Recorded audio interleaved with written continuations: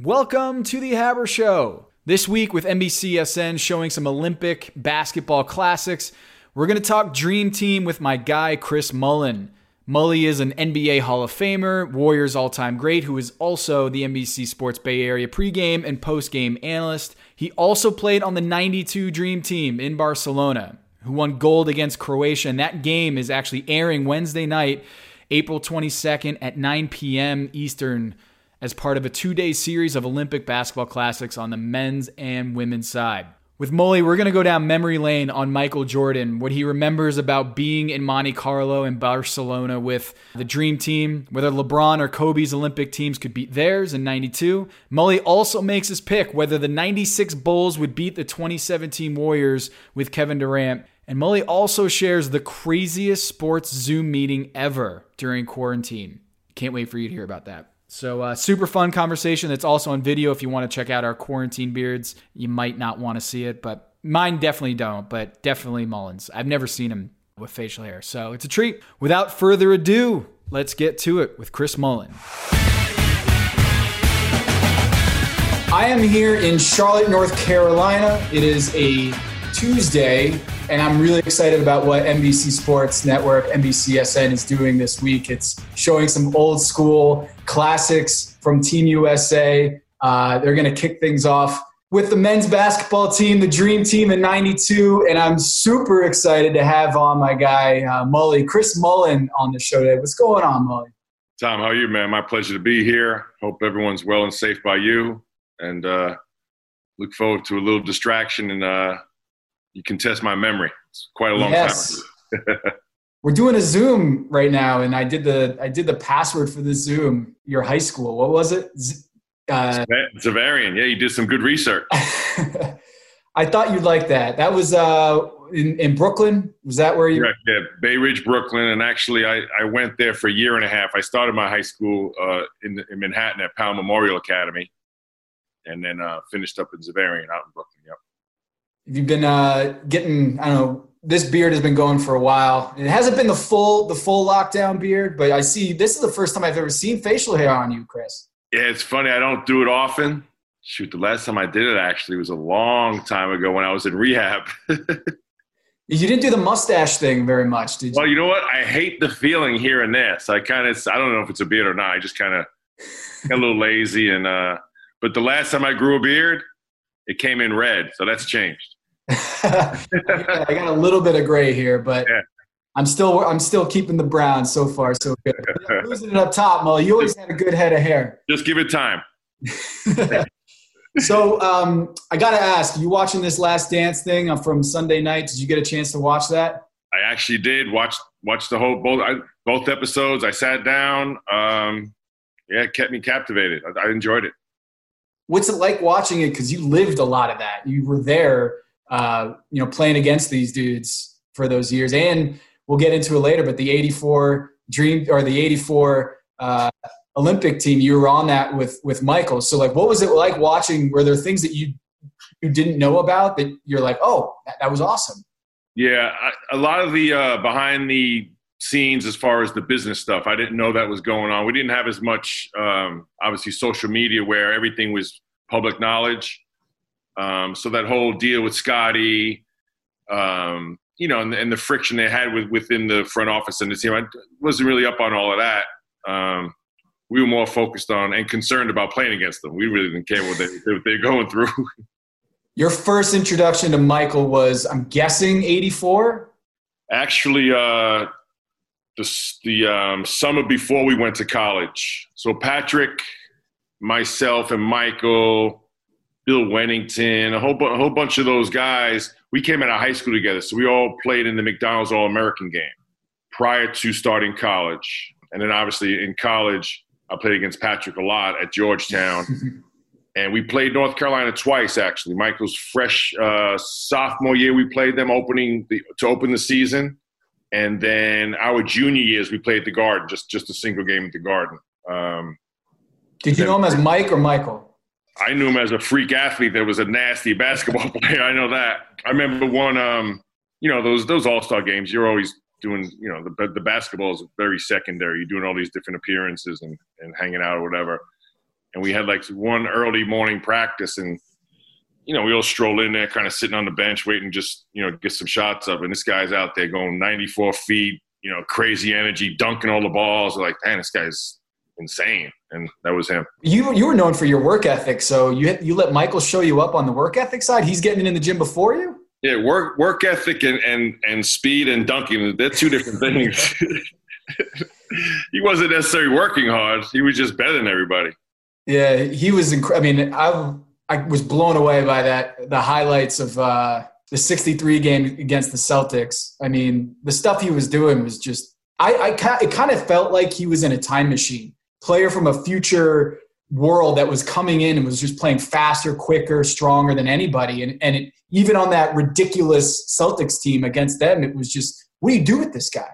No question. And like you said, so his 3 years of college, obviously, he made that big shot to win the national championship as a freshman and followed up with 2 incredible seasons after that. But 84 Olympics, you think about it, he exploded that summer, on the international national scene because of the Olympics. And that's where Bob Knight as the coach, yep. You, Patrick, who else was on that team? There was Wayman Tisdale, yep. Vern Fleming, Leon Wood. And you were the second highest scorer on that team. So you're sharing the rock with Michael.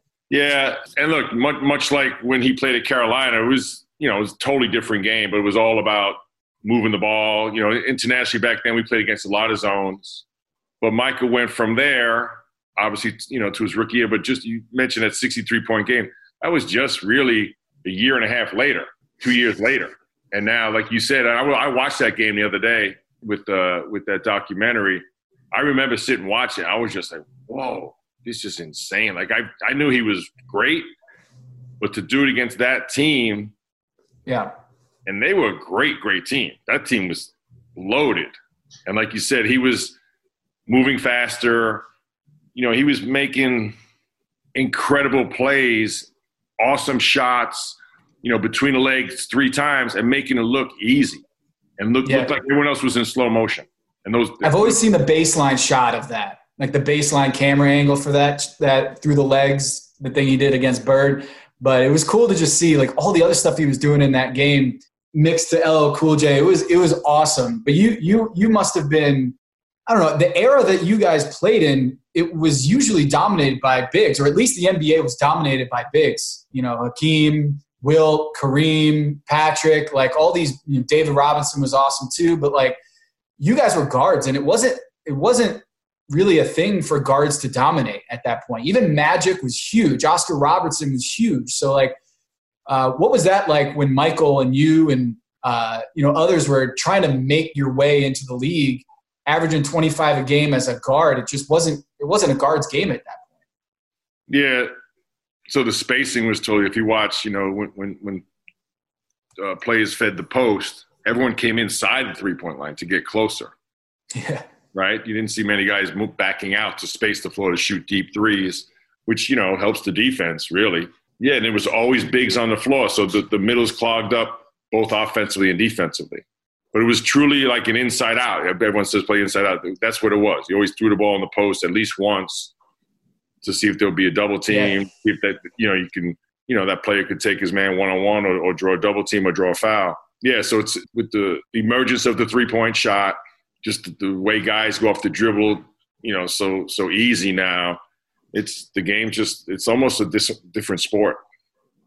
Yeah, I mean, I did a big story this week just researching who would win the 96 Bulls or the 2017 Warriors, and researching this and just looking at, what the league was like in the mid-90s versus now.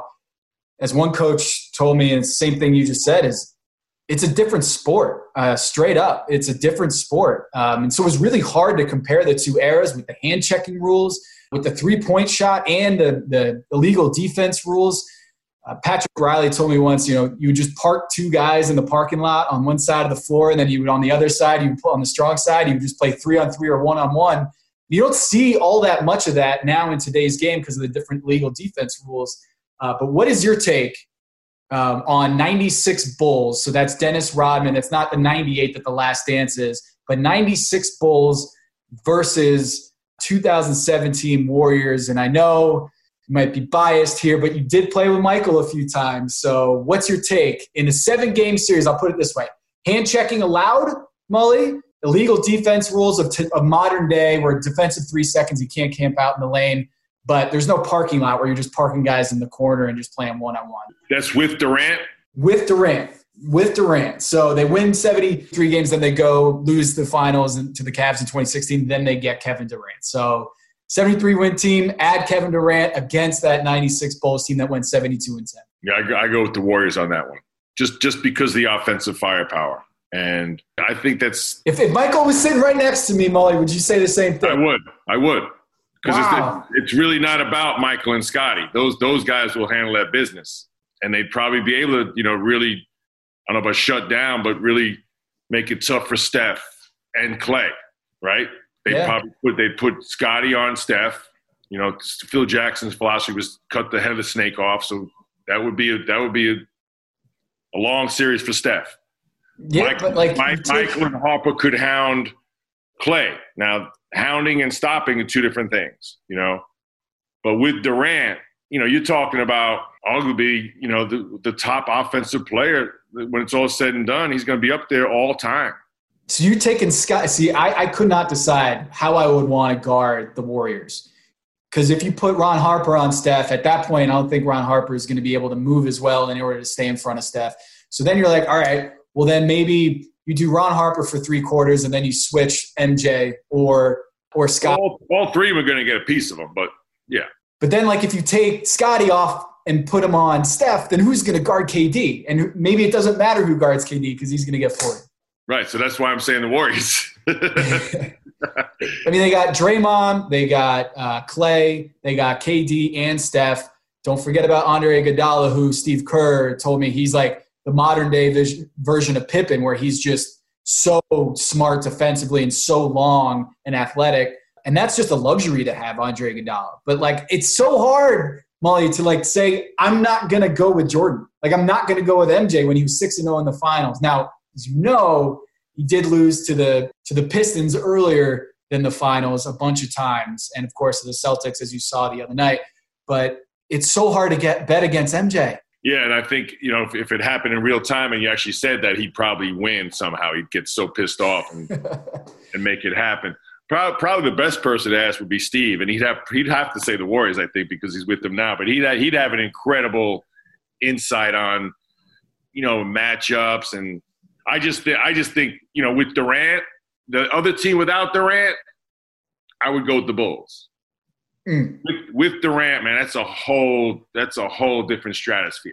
It's that's like taking the Bulls, the '96 Bulls, and taking the best player other than Michael and whoever was at that time, and plugging it on. It was Chris Mullin. No, Charles Barkley, whoever it might be. Take that best player and plug them on the Bulls. Yeah, it's crazy. The depth for the Warriors, I mean, they had 4 All-Stars, and then you add Andre Iguodala, obviously an All-Star, not in his prime, but a lot of depth. The 3-point shot, it would be alien. It would be alien to the Bulls. I mean, you're talking about a team that during their postseason run that year, the most that a team had ever taken against them in a game was 27 threes. And the Warriors averaged 35 threes. I mean, this was a team that on a bad night, they're taking 26 3-pointers. Just the volume of 3-pointers and how deep they are. It would just be kind of, it's not like you couldn't shoot from 30 feet or you couldn't shoot for 25. It just wasn't thought of as a good shot. And then the thing you would see probably, and which you don't see now, is whoever Steph's guarding, whether it be Michael, Scotty, Harp, they would go right in the post. Yep. And try and get one of those good players on the bench with foul trouble. So it gets back to the old analytical thing. Well, we'll give up your 2, we'll take 3. And the competitiveness is I don't want to bet against Jordan because whether it was on the court or whether it was playing cards or whether it was on the golf course, man, he was so competitive. If the Warriors beat him in game 1, I feel like that's almost worse. Sitting here listening to you talk about it, I want to see it. I know. Let's make it happen. Let's get 2K or something involved in simulation to get this game going. Yeah, simulation for sure. That'd be fun.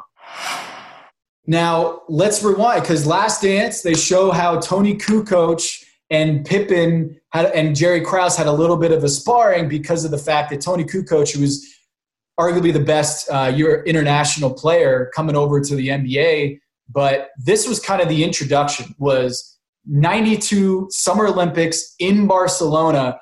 He's the star, along with Drazen Petrovic, of the Croatian national team. And at this point, he's not on the Bulls yet. I think Jerry Krause had drafted him and was saving money so he could give the bag to Tony Kukoc when Scottie Pippen's like, yep, I need a raise. I need an extension. I'm making X amount of dollars. I should be getting way more. And yet Jerry Krause would say, hey, no, Tony Kukoc, I got to save money for him. And it seemed like he was prioritizing a guy who wasn't even on the team, who's this 23-year-old Croatian that the Bulls had never played with. So you guys, you go into this game against Croatia. It was a preliminary round game. Talk to me about what you remember from that, just going into that game, whether you remember Michael or Scotty were talking about, were they chatting about it? Or was it just this unspoken thing that they just wanted to go right at Tony? Yeah, so all the stuff you mentioned, Tom, I don't think I was really privy to the whole recruitment of Tony Kukoc. We understood he was going there, but not the details. Contract, yeah. And the big details that Michael and Scotty were feeling. I think Mike was taken care of, right? He was going to get – but he was actually, Scotty was his boy, right? That's his running mate. But definitely coming into that game, it was a different intensity.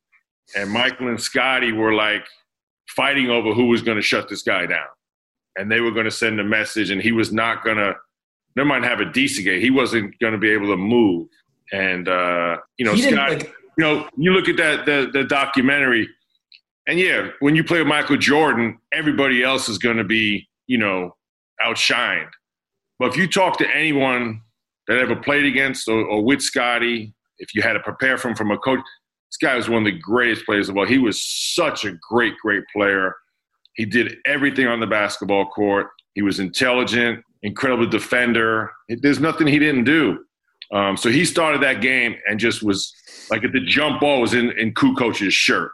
Yes. And the very first play, Mully, was David Robinson tapped it and Charles Barkley got it under the basket and just dunked all over Tony Kukoc within 2 seconds. And then much like like Patrick Beverley, Scotty was at the inbound, like in his chest, like everywhere. If he walked to the bench for a timeout, Scotty was following him there.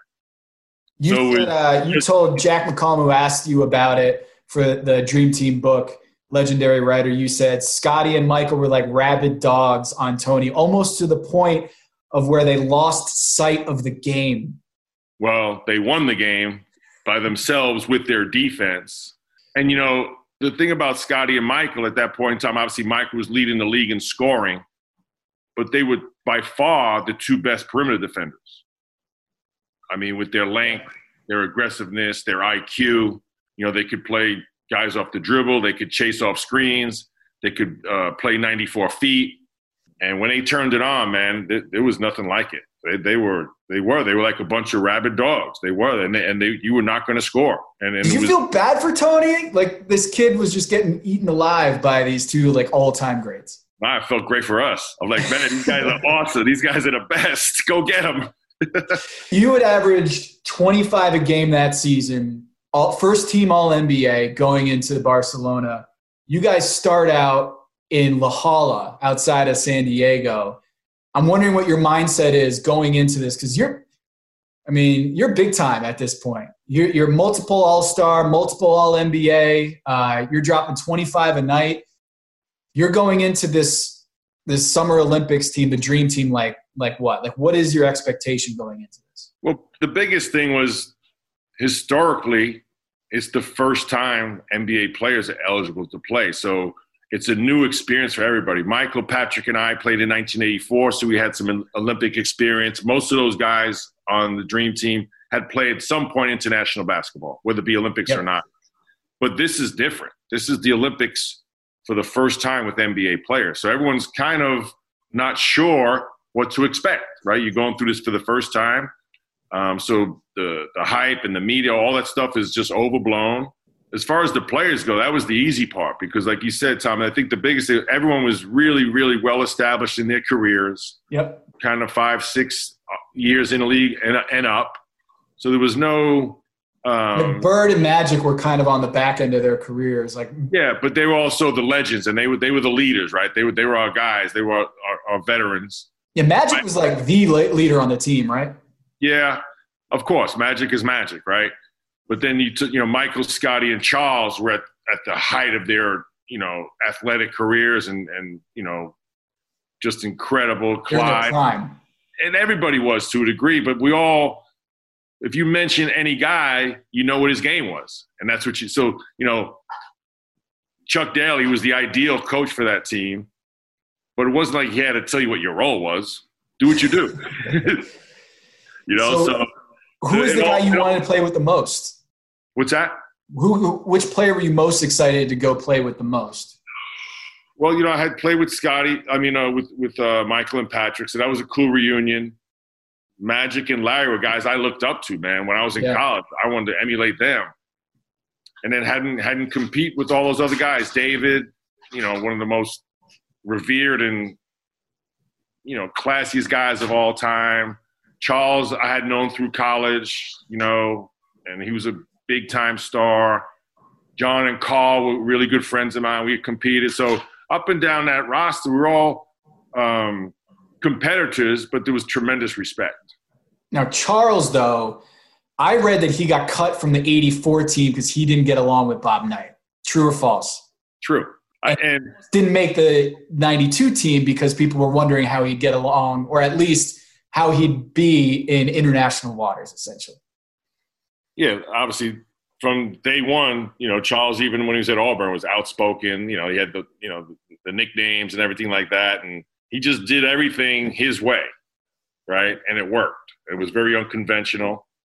At that point in time, you didn't see 300-pound power forwards in college dunk on everybody. He was dunking on Sam Bowie and Melvin Turpin like they were, children. Just dominating Kentucky's incredible front line. Yeah, but in '84. And look, it's a long time ago, so I don't remember exactly the. But he should have been on that team, right? Just no question. He was dominating. But Charles also, and look, that's a long time ago. '84, the coach runs everything like this, and this is the coach of that decade of that. Bobby Knight was at the height of his power at that point in time. 76? They went undefeated, I think. Around there, they had an undefeated championship team. So. And this discipline was that was the way that people coached. But when Bobby that was a long drawn out tryout process. We went there in April, and there was probably 90 players invited. Whew. And we were there for probably a week practicing, and this is not 3 times a day, not 2, 3. 3 practice sessions a day. No load management on this one. No. And then they cut it down to, say, 40. And then they sent you home and brought you back to see if you come back in shape. And then 40 was another week. And then they cut it down to 20. They kept 20 for a while. So Charles was part of that 20. I think they went from 20 to 12 at some point late in the process. But was he getting in fights? What was there an incident that? No fights. But obviously Bobby's big, as a military guy, on time is everything. So you had, 15 minutes early, you're actually late. So, everyone's in the gym early shooting. And, Bobby comes in, say practice at 10:45, maybe he comes in at 10:46 or something. And Charles yells down, "Hey, coach, if we're going to be on time, you might want to be on time too." In front of the whole gym, Bobby did, at that point, not much of a sense of humor, right? Yeah, see you, Charles. Yep. And then we had the first time we had like a scrimmage was at Indiana University against their alumni. And at that point, that was Isaiah, Mike Woodson. They had a bunch of guys playing in the NBA. And Bob Knight's son, Tim, was like a manager, taking care of the equipment and stuff like that, keeping things organized. And he came in the locker room and said, well, guys, for this exhibition and moving forward, you have to be taped. My dad said, you got to be taped. You have to wear high tops, and you have to wear Converse, which was our sponsor at the time. Something to the effect, Charles is like, well, tell coach, I don't get taped. I wear low tops, and I wear Nike. Yikes. Oh. And I don't know if that's exactly – I have to ask Charles, but similar to that. But I think Charles, at some point during those tryouts, was like, I'm in the NBA draft. I'm leaving anyway. I don't really want to deal with this. But he wanted to be on that team. He got 2 gold medals after that, so he's good. Yeah, and the legendary stories of Charles Barkley in Monte Carlo and in Barcelona. What do you remember from Charles on the '92 team? Yeah, he was a blast, man. He's just a fun-loving guy. Always backed up his trash talk with incredible play. I do remember he was, I think, the room next to me. Yeah, what is the setup here? So where are we? It's like in Barcelona or Monte Carlo. I don't know. Monte Carlo, I don't know. Barcelona, he was next to me. Monte Carlo, even if he had a room, he probably never went there. he may never have checked into his room. When did you guys find out you were going to Monte Carlo? Was that part of the deal when you made the team? Yeah, that was later. That was part of the whole itinerary. We had to go to Portland to qualify, believe it or not.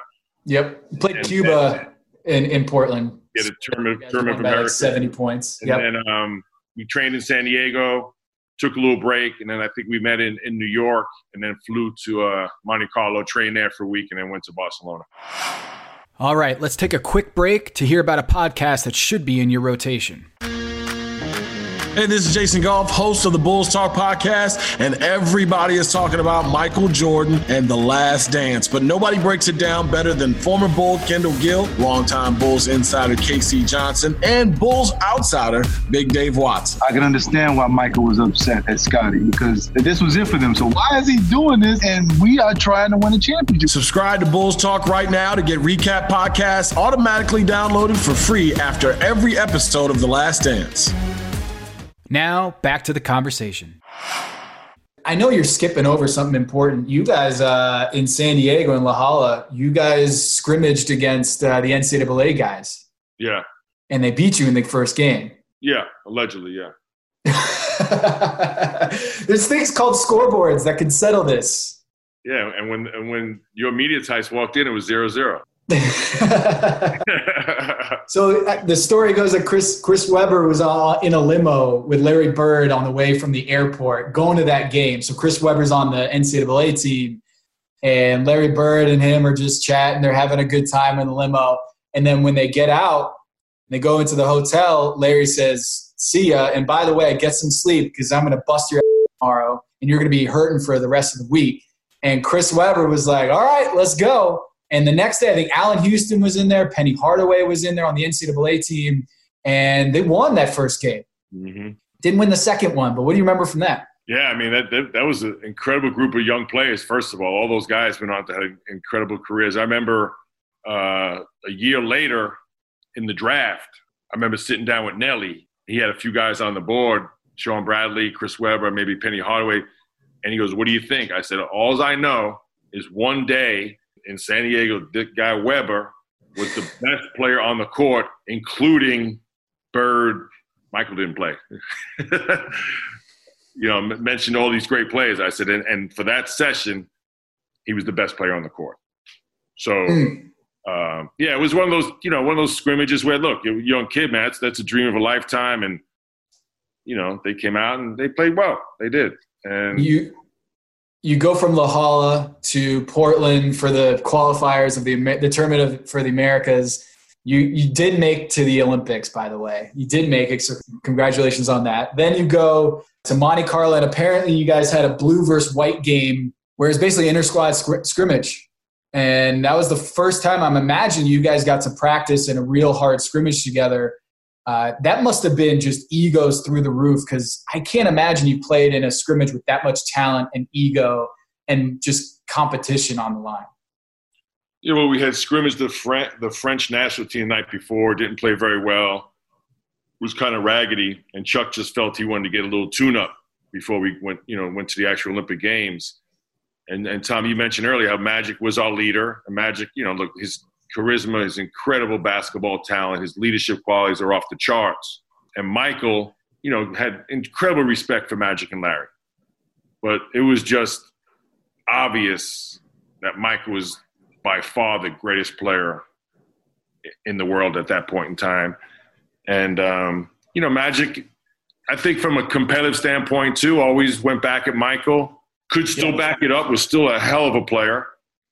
But Magic was on another level. So that it all kind of culminated in that session where Magic was and Michael was basically a one-on-one competition, and the other four players were kind of participating with them, and Magic was not relinquishing the mantle of the man in the NBA till after that scrimmage. Because Michael ripped his heart out in that one. That and it was just that obvious, it was just incredible. But it was.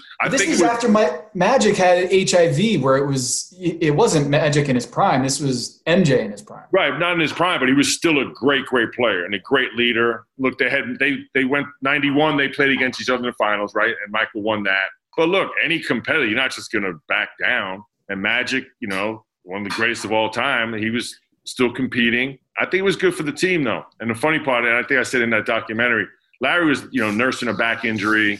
So injuries were piling up on him. He probably knew at that point he was retiring that summer. So he would, sit out practice. He was, had the heat pack on the back and things. And I just kind of glanced over. He was on the side. He was just laughing like, oh my God. They're going back and forth like, this is my league. This is not the 80s no more. I looked over. Larry's like, it's over, dude. This is his league. Man, because you had seen Michael from early on, unlike most players. You got to see him, before UNC and then during UNC and then during the 84 team. But what set him apart, of course, competition, the competitive fire. But even in those games, he was making Magic look like he was too old to hang. And so what was it from Michael? Because in my head, I'm like, this dude played golf every day. How much of a competitive guy could he have been? He's not like resting. He might be going out to the casino late, But it seemed like when you were out on the floor, it was game blouses. Yeah, I think what makes him a freak of nature is all those things you said he did do, but yet still was able to have that incredible energy to be the best player on the floor every time he stepped on the floor. And that's for like every game he ever played. So Michael had the unique ability to, whether he's playing golf with one person, playing in Game 7 of the NBA Finals, or trying out for 1984 Olympic team in Bloomington, Indiana, in a closed gym. That was the only thing that was going on, and it was the biggest thing that was going on. What was he more competitive about, the golf, cards, or basketball? Basketball, but the other wasn't much far behind. So I'm saying he never turned off. Whatever he did, he was going to win. It didn't matter. But no, I think by far basketball, because that's what he loved. But Michael, like you said, I saw him, pretty much throughout his whole career, and not up close and personal like a teammate in the NBA, but I watched the incredible evolution. But he was always a very intelligent player, first of all, fundamentally sound, well coached, and then you add that out of this world athleticism and out of this world competitive spirit. You put that all together. Not many guys have everything. Some guys have great athleticism and they don't have the desire, or they have great desire. He had it all together and brought it every single day, every single practice session. So there was not a difference from him practicing and playing Game 7. And that's a unique quality, and that's an intensity and a focus that isn't, you don't see much. Who are you closest with on the team? That team, we started so obviously when practicing in the games, you get your regular routine and you kind of do your thing. But when we got to Barcelona, I think we were playing our games at local time, like 9:30 or 10 o'clock. It was a late start, local time. We weren't having shoot-arounds. We didn't have practice. We had a lot of free time. And on off days, we were off. So like you said, Mike was playing 36, maybe 72 holes a day. He was doing his golf thing. We wound up going. No, not 72. Come on. I wouldn't doubt it. Crazy. He was playing like 18 before practices or before games. Like he was. Yeah, no doubt. Wow. Yeah. I'm telling you, he's incredible, dude. And then I think they mentioned, and you didn't really see him sleep much. He was always going somewhere. He was always doing something. So we started going. We had a gym reserved for practice, but we weren't using it. So I was going out there with Patrick and Larry and David. We'd go out there just to kill some time, right? Just mess around, get a little workout, get a little sweat. So you're not just sitting in a hotel all day. I wasn't golfing at that time, so we would kind of I got tight with Patrick more so than I had. I knew him well, of course, but and it's been quite a bit of time with Larry too, because we were going out there just to kind of kill a few hours during the day. It was described as you guys were the Beatles plus Elvis. Yeah, I mean that week in Barcelona, or 2 weeks, the arrival was huge and getting to the hotel. But each day it just picked up. Capacity of people picked up. It went from cop cars around the bus to helicopters above the bus. Helicopters above the bus? It kind of just following us to the arena. And then the gold medal game, or one of the games, one of the games, so that we were getting the police escort and the roads, pretty crowded or whatever. So they would just block and we were just taking the would be like the fast track lane, which they would just make when we just jet through everything and get to the arena. One time we went past our opponent. They were sitting in traffic. We went right by them. We'll see you at the gym. Hey, see you, Spain. See ya. We'll do a little stretching for you. It's such a flex moment right there.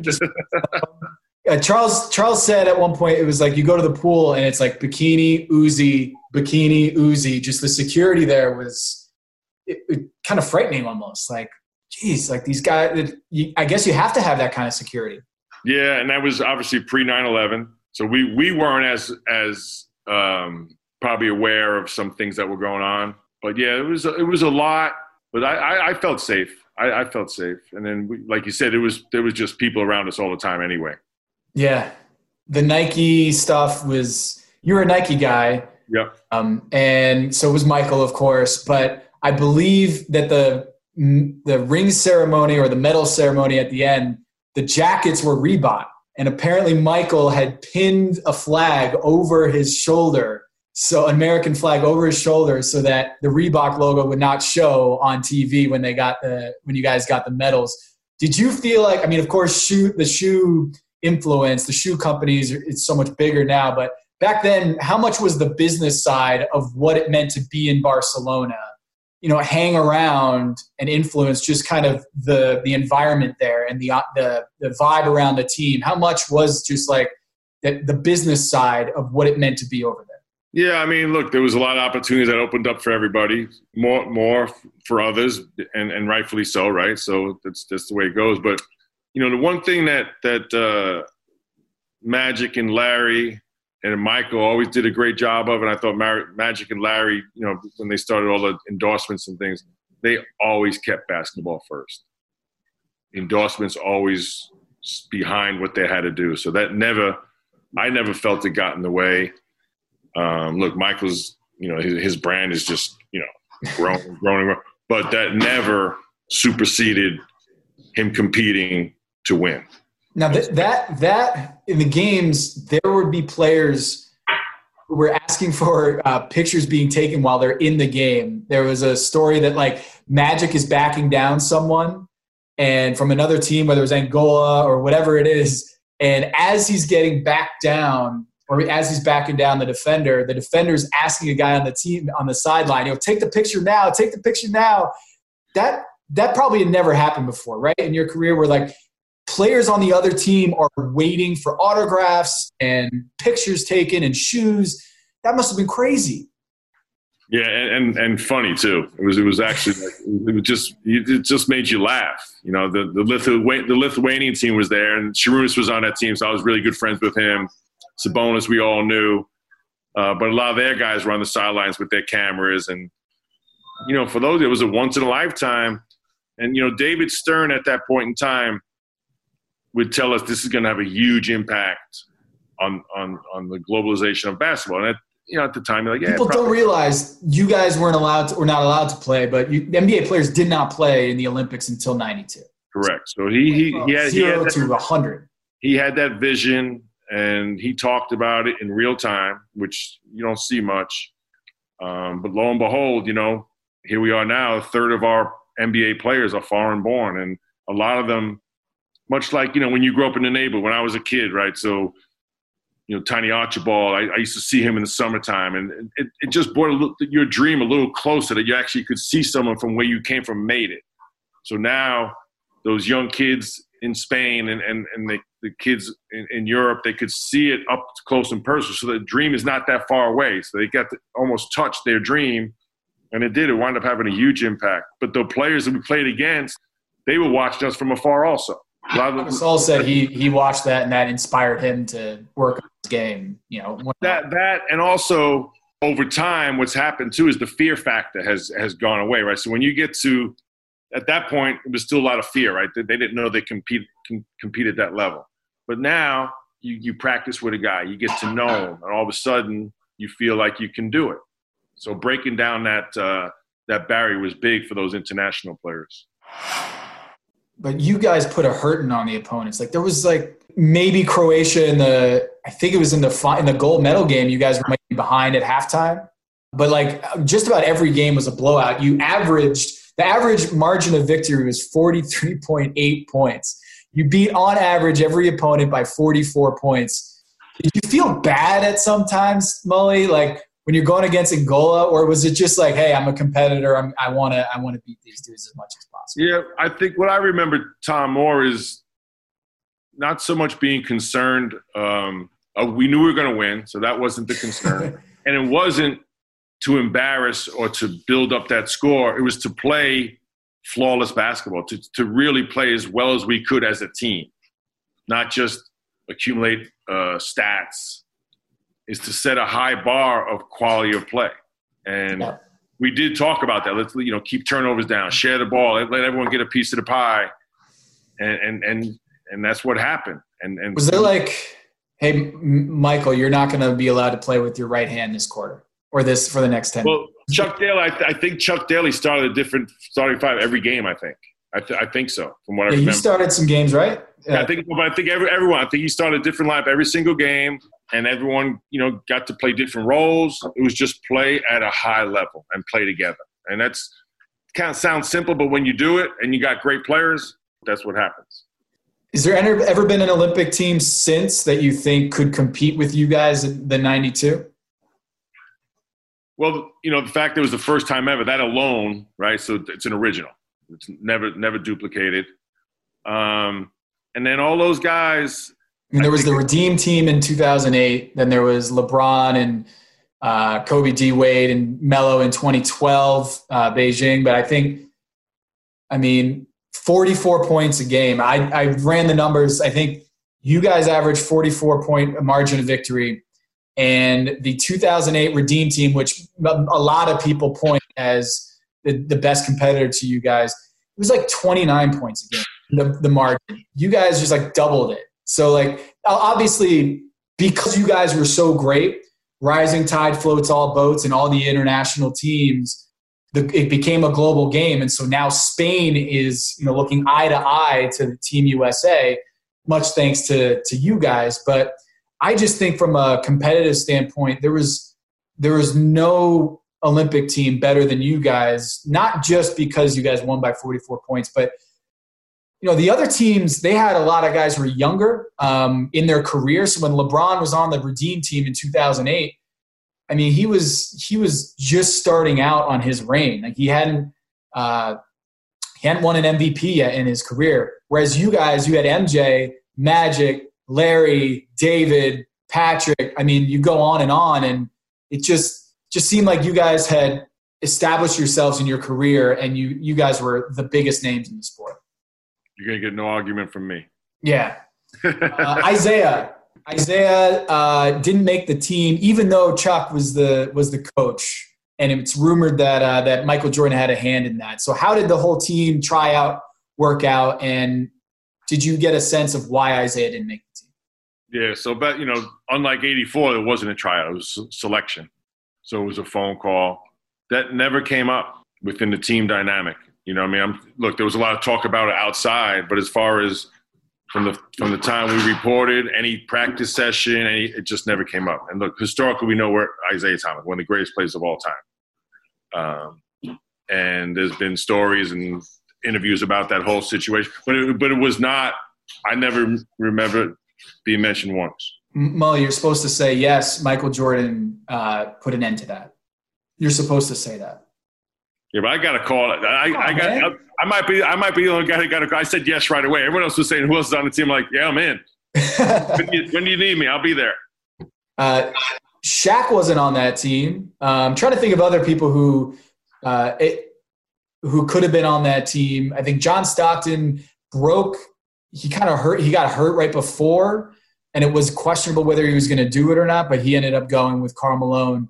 Yeah. Any other guys that you were like, I wish I got to play with him on that team? Christian Laettner was on the team as an homage to the whole amateur. He was just coming out of Duke, winning 2 championships at Duke. But any other players that you had wished in that opportunity that you could have played with, or you wanted to see what it was like to play on that stage in '92? No, I couldn't say that. No, I mean, it's like anything else. Like when you name all-star teams, always people left off, right? And a lot of those guys, you either get a chance later on, or before NBA players were able to play, it was just the luck of the draw, luck of timing. Whether your year in college coincided with that 4-year cycle of the Olympics. So. Nah, we just got focused and moved on. It wasn't really. I didn't anyway. I'm sure there was a lot of stuff going on. Yeah. Not as much. There wasn't as much social media. So if you weren't like in it, you were. If you weren't in it, you weren't in it. I had nothing to do with that. Monte Carlo. Tell me about Monte Carlo. I've never been, but tell me about what it was like for you as a 26-year-old, 28-year-old going to Monte Carlo and dinner one time with the Prince Albert or something like that. Yeah. And so, like, for me, I had never been there either. So it was a new experience for me. At that point in time, I had just had my first child. So he was probably like a month old. Wow. So you went across the ocean, across the pond with a 1-month-old? Like, you brought him into the world. You're like, peace. Tons of kids on that trip. Everyone had their kids, which really helped. It really was really cool. Yeah. So, I mean, it was a new experience, hanging at the pool, going to the beach. And we had, like, hour practice a day. Chuck kept it light, and it was cool, man. It was a blast, man. We just. Do you remember that dinner with Prince Albert or what that? Yeah. And it was like we had to have a little sit down before because there was certain customs. I think you don't shake hands, you don't touch Prince, things like that. This is pre-coronavirus, so no, it was their custom. It was their customs. Their custom. You can't shake his hand. You can't. Don't touch. Pat him on the back or things like that. And so, who screws this up the most? Who on the team is just like, I don't know. My wife's pointing at me, but I don't. You're a Brooklyn kid. You're like, hey, get over here, give me a hug. My wife says verbally, Charles. I might have gave him a little Brooklyn. I might have given him a little hug around. Give him a little headlock. Give him a little headlock. Yeah, and then Karl Malone, he's from the country too. Like, yeah, this must have been a different world. We might have changed the customs. They might have said, you know what? Yeah, you say no, Karl Malone. Like, tell Karl Malone he's doing something wrong, and then let's see how that goes. That conversation goes. Yeah, he likes physicality. Yeah. So 92, Dream Team is done. What was the rest of that summer like? Did you just chill after that? Was it just exhausting, or did you have such a good time out there that it was almost rejuvenating to be a part of it? Yeah, no, it wasn't exhausting at all. Physically, it was not taxing. It was fun. It was rejuvenating. It really was. And it was a lot of excitement because, again, it was the first time, right? So it was this new adventure, and it went beautifully. It was a total success for the NBA. I think the Olympics, it helped the Olympic movement in general, just the popularity and the publicity and all that stuff. And we got home probably mid-August, plenty of time to rejuvenate and rest, and now you got these incredible memories that almost 30 years later people love to relive. So it's a blessing. Who was the best player you played against in '92? Drazen up there? Yeah, Drazen. Yep, he was up there. And see, he's the player I was talking about. So he had played in the NBA. He had that confidence that he could compete. Kukoc didn't have that yet. You know what I mean? So that's a hurdle you have to go over yourself. Someone can't give that to you. And then watching those games with Croatia, like Drazen, you could tell he belonged. Like he went right at MJ, like not afraid whatsoever of MJ. Also, he was in Portland playing behind Clyde and Terry Porter before he went to New Jersey. So he was going through practices, sitting on the bench. That's the process he went through to get to that point, then became an all-star in New Jersey. But that guy was a big-time player from when he was a little boy.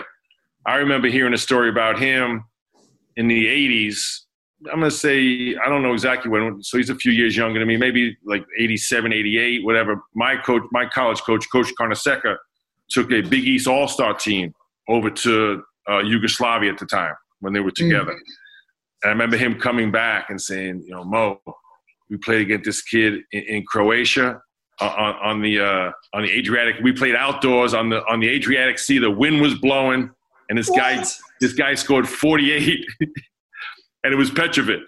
That's crazy. An outdoor court. Jump shots. You're not taking jump shots. The wind blowing, and he just schooled all these Big East All-Stars. He gave him 48.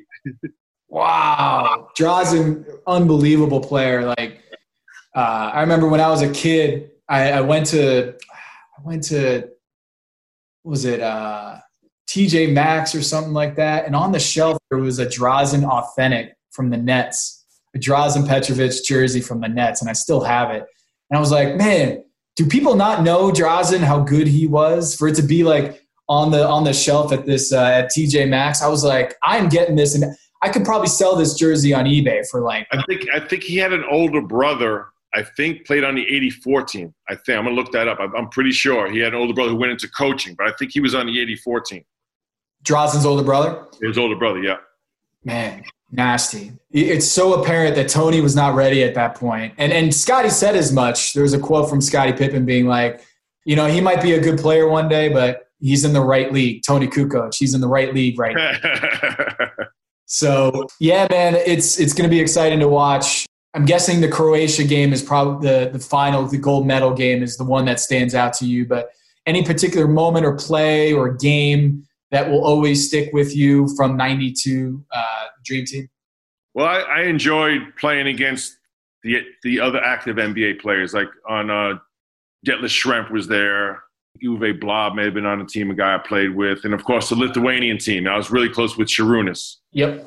And, that documentary, I'm sure people have seen that, the other Dream Team. It was an incredible thing that they did. They were the last team to win before the Olympics were the pros in '88. Šarūnas' Russian team beat us in the semifinal, but they won the gold medal in '88. And then 4 years later, they gained their independence and they put together their own team basically from scratch. Šarūnas was basically the owner, the GM, the best player, the fundraiser. He in the Bay Area, he was raising money through the Grateful Dead with the tie-dye shirts. And in that short period of time, they went and got a bronze medal, which is an incredible accomplishment. So seeing those other NBA players that we knew was fun. I mean, but all in all, like you said, the culmination, when you see guys like Michael Jordan, Larry Bird, Magic Johnson, David, these guys who have done everything in the game of basketball, and that sticks out as one of their greatest memories, that says something. So I was on a Zoom call about 2 weeks ago with it was just like one of these athletes getting together. Jim Brown was on it, Jerry West, Oscar Robertson, Marcus Allen, all these different athletes. We're just on there just talking, telling stories because everyone's confined.